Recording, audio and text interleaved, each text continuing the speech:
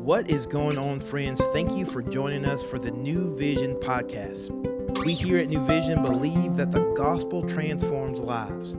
So we're going to take an opportunity to open up God's word and see what he has to say so that we can take the best next step to become more like Jesus. Hey y'all, my name is Abby Wilson. I serve as the Director of Guest Services at New Vision, and I am so happy that you're joining us today on the New Vision podcast. If this is your first time, welcome. We are so glad that you are going to walk through Scripture with us. That's what we are about on this podcast. We read Scripture together and give you a couple of our thoughts as staff members at New Vision. And then we're on our way. We just want to be in the Word together. We want to be a church that is about the Word of God, that knows it, that hides it in our hearts and can share it with others. And so that is the goal of this podcast. We are currently in our Mark sermon series at New Vision, if you're listening to this live. And also we are going through Mark on this podcast, verse by verse. So as we enter into February, if you're listening to this live, it's February 1st. So as we enter into February, we're a couple weeks into the podcast now. We're going to be starting a new chapter of Mark today. So like I said, we're going to read through Scripture. I'm going to read it in its entirety and then give you a couple notes and we'll be on our way. So today we're going to be starting Mark chapter 4 and I'm going to be reading to you verses 1 through 20 and I'm reading from the ESV. So let's go ahead and dive in together. And this starts out, the title of this is The Parable of the Sower. So Mark chapter 4 starting in verse 1. Again, he began to teach beside the sea, and a very large crowd gathered about him, so that he got into a boat and sat in it on the sea, and the whole crowd was beside the sea on the land. And he was teaching them many things in parables, and in his teachings he said to them, Listen, behold, a sower went out to sow, and as he sowed, some seed fell along the path, and the birds came and devoured it. Other seeds fell on rocky ground where it did not have much soil, and immediately it sprang up, since it had no depth of soil. And when the sun rose, it was scorched, and since it had no root, it withered away. Other seed fell among the thorns, and the thorns grew up and choked it, and it yielded no grain. And other seeds fell into good soil and produced grain, growing up and increasing and yielding 30-fold and 60-fold and 100-fold. And he said to them, He who has ears to hear, let him hear. Verse 10. And when he was alone, those about him with the 12 asked him about the parables. And he said to them, You who has been given the secret of the kingdom of God, but for those outside everything is in parables, so that they may indeed see but not perceive, and may indeed hear but not understand, lest they should turn and be forgiven. And he said to them, Do you not understand this parable? How then will you understand all the parables? The sower sows the word, and these are the ones along the path where the word is sown. When they hear, Satan immediately comes and takes away the word that is sown in them. And these are the ones sown on rocky ground, the ones who, when they hear the word, immediately receive it with joy, and they have no root in themselves, but endure for a while. Then when tribulation or persecution arises on account of the word, immediately they fall away. And others are the ones sown among thorns. They are those who hear the word, but the cares of the world and the deceitfulness of riches and the desires for other things enter in and choke the word, and it proves unfruitful. But those that were sown on the good soil are the ones who hear the word and accept it and bear fruit, 30-fold and 60-fold and 100-fold. So we kind of see two different parts here. This is Jesus speaking. He is teaching to people. He's on a boat. They're on the shore, and he tells them this parable. And then later on, he's alone with the disciples, and they're asking, what does this mean? So there's a couple things that I want to point out. First of all, there's a commentary that I use. It's a website, or you can download it as an app on your phone. It's called Enduring Word.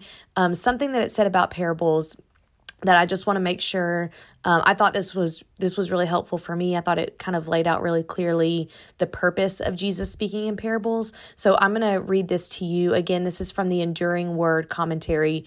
And it's found in that commentary on Mark chapter 4. It says, a parable isn't exactly an illustration. A good teacher can illustrate by stating a truth and then illustrating the truth through a story or an analogy. But when Jesus used parables, he didn't start by stating a truth.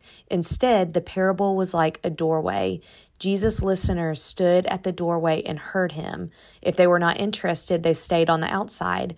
But if they were interested, they could walk through the doorway and think about the truth behind the parable and what it meant to their lives. So I thought that was really helpful for me.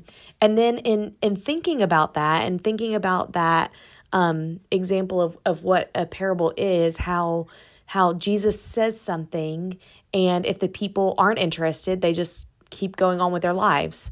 But if they are interested, they can dig in more and think more.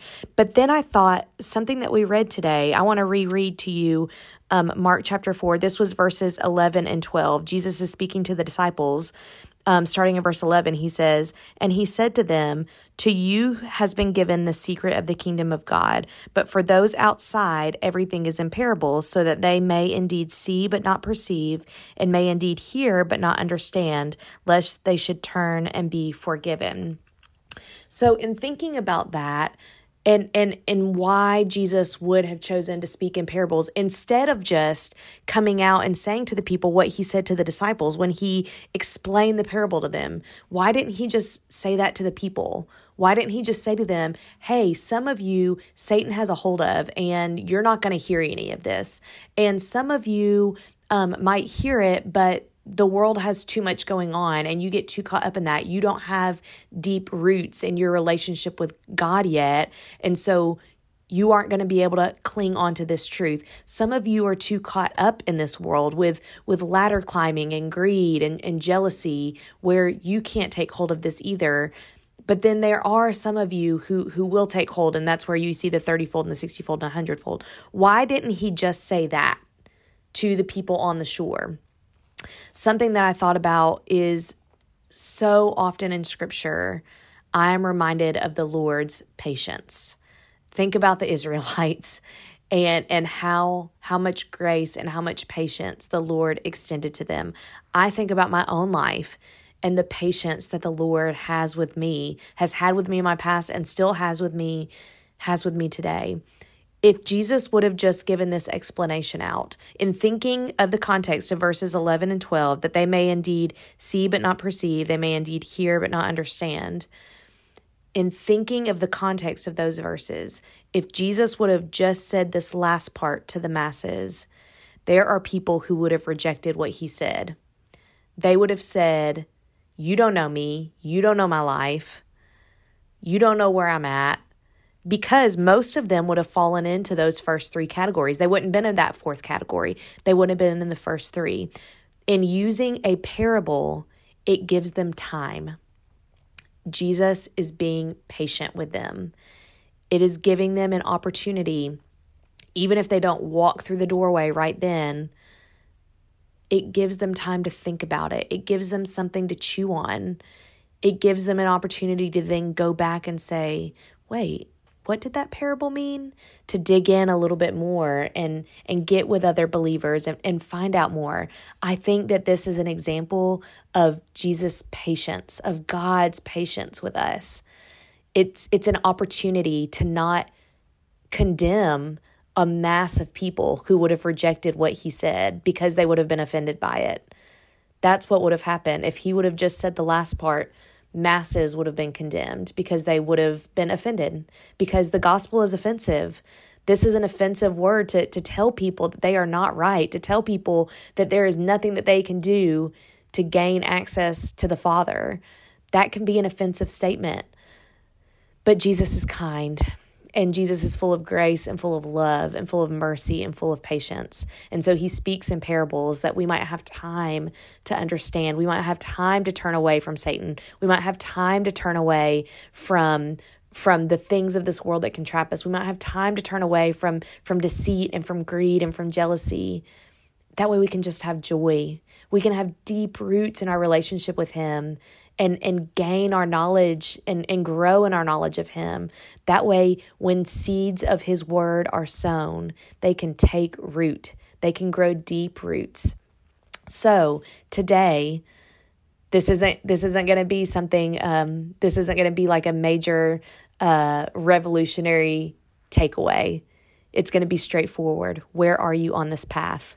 There are 4 categories listed. And so where do you find yourself? Are you a skeptic of Jesus, of God, of faith? Is the enemy trying his hardest to get you to reject the word? Maybe you're kind of at this surface level of you believe, but you haven't dug in yet. You haven't gotten into community. You haven't started studying scripture for yourself. And so when the troubles of this world come along, it's going to be easy to be swayed. It's going to be easy to question where God is in those circumstances because you don't have the roots. Maybe you are caught in a cycle of sin pattern. Maybe there are things going on in your life. Maybe there are strongholds in your life that are keeping you from being able to grab hold of his word.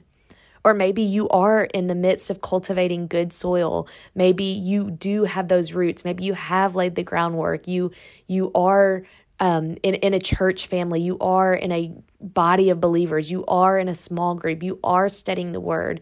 And so when you hear things like this, it helps you to grow those roots deeper. That would be my question to you today, is where are you on this path? And if you aren't in the 4th one, what can you do to take steps to get there? What strongholds can you break? What relationships can you mend? What addictions can you rid yourself of in order to get in that 4th category, in order to have those roots, in order to be a person of the Word of God who has a relationship that is overflowing, that can spill out so that way others can see the fruitfulness. They can see you bearing the fruit 30-fold, 60-fold, and 100-fold. Let's pray. Lord, we thank you for today. I thank you for those listening, wherever they are, whenever they're listening.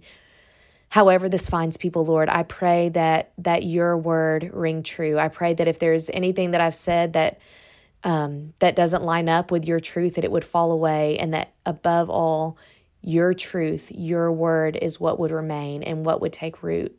I pray that those listening would take hold of whatever is keeping them from you and cast it away. That they fix their eyes on you as their Lord, as their Savior, that they would recognize your patience and your goodness and your mercy and your kindness.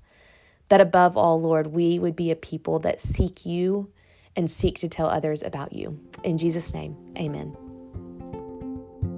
Thank you for joining us today for the New Vision podcast. We hope that you have heard a word from the Lord and that you can better walk today in light of God's word. To find out more information about New Vision, we would love for you to follow us on Instagram at New Vision Life or look us up online at newvisionlife.com. And as always, we look forward to seeing you tomorrow.